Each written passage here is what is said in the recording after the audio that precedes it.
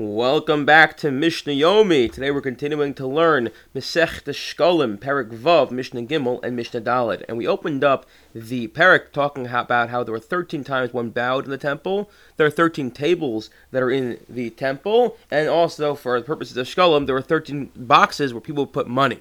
So we just started to discuss how they would bow. The sages instituted people bowed 13 times in the temple. Where would they bow? And 14 for the house of Rabbi Gamliel. Where would they bow? Arba Tzafon, 4 times in the Tzafon, which is the north. Then they would go, as you moved on, Arba Dorum, 4 times in the south of the courtyard. Shalosh Mizrach, 3 were in the east. Ushtayim b'Ma'ariv, and 2 were in the west. Keneged Shalosh Asar Sharim. And these bows corresponded to, and were opposite to, were opposite to the 13 gates of the courtyard. Now you're saying, what are the 13 gates? I suggest you look at a map, but let's just go through them. Romim Smuchim Lamara.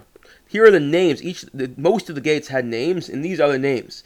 The courtyard. So nearest to the west was the Shar Elyon. The upper gate was closest to the west. Shar Delek, the kindling gate. That's where they'd bring the fire through from there to the altar. Shar Bechorus, the next that was the gate of the firstborns, where generally, if you had a firstborn animal, you'd bring it through that as a carbon. You didn't have to, but that was generally done. And then, lastly, was Shar HaMayim. The gate closest to the east was called the water gate. And why was it called the water gate? V'lo Nikar Shmo Shar HaMayim, Shebo Nisim Solochen Shal Mayim Shal Nusach B'chag. On Sukkot, they would pour water on the altar, as part called Nisach HaMayim, and they brought the water in the flask through that gate. Well, Lesbian Yaakov no, Bo Hamayim Mechapin V'Asidin Lios Yotzim Mitachas Maftan Habayis. Yecheskel tells us in Yecheskel Mem Zayin that in the time of Mashiach, in the Messianic times, there's going to be a trickle of water. This is the size of a locust antenna, which will originate under the holiest of the holies, and it'll begin to expand as it goes and moves towards the southern gate. So, in anticipation for this, they named it the water gate.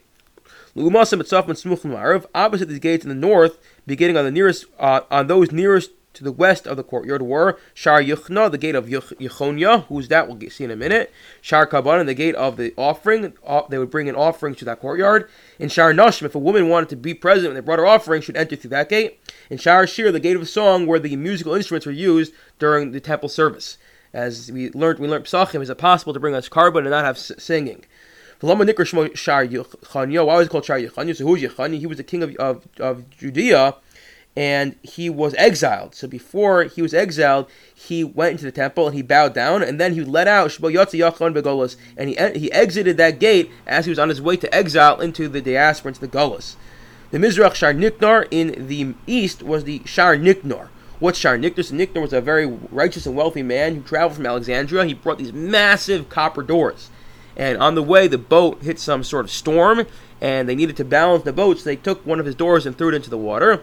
And yet, still, the boat continued to capsize, so they took the other door, at which point Nicanor jumped, and he clasped onto these doors and said, if you throw the door in the water, I'm going with it.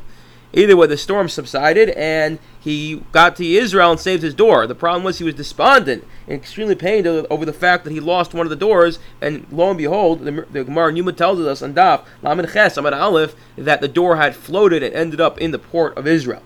So he donates these big doors, Shnei Pishoyim Hayulom. But it happens to be there were 2 smaller gateways within these doors. Because the doors were so massive, they didn't always want to open and close them, so they had 2 smaller openings. Echel Yaminu v'Echel smaller, one on the right and one on the left. There are 2 gates in the western wall of the courtyard that not even have a name at all. Then the Mishna says, as we said, there was 13 tables. There were 13 tables in the temple. 8 tables were made of marble, and they were in the butchering place in the north of the altar. North of the altar, they had these big tables that were used for butchering. The Kohen, in order to bring the intestines as part of the carbon, they'd first have to wash them. So they had these tables that allowed the Kohen to rest these intestines on the table when they washed them. 2 more stood at the west of the ramp leading up to the altar. So those were there as well. And that's where they'd put Echad Shel Shish v'Echad Shel Kesel. See, one was made of marble, one was made of silver. Al Shel Shish on the marble table, they placed the limbs. When they're ready to be burnt, they put them on there, and then they'd carry them up. And then on the silver one, Al Shel Kesel Kli Shares, they placed the Kli Shares, which were the service vessels, and there were 93 that were used daily in the temple. They'd be resting on this table. Fine. Two more additional tables were located inside the antechamber leading into the temple proper. One was made of marble, one was made of gold. The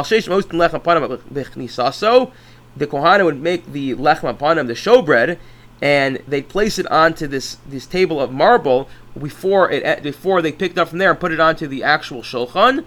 The echad and the other one was made of gold, and at the end of the week, at the conclusion of the week, when they removed that week's lechem upon it from the shulchan, they placed it on this gold table. Now, why did they just make both of them out of marble? Shemalim b'kodesh im lo meridim. We have a principle called Mailim b'kodesh im meridim. But once something goes up in kedusha, in sanctity, it doesn't descend in sanctity. Which is why, if you have a Sefer Torah, you can't necessarily cut out the parsha of mezuzah and use it as a mezuzah, because once something is of extreme sanctity, we don't lower it in sanctity. So once these lechem panim had been placed on a gold table, as in the one in the sanctuary, we're not now going to go and place it on a marble one. The echad shel zav. And the gold table, the one which we're most familiar with, was the one which the lechem panim were continuously on. I wish you all a wonderful day.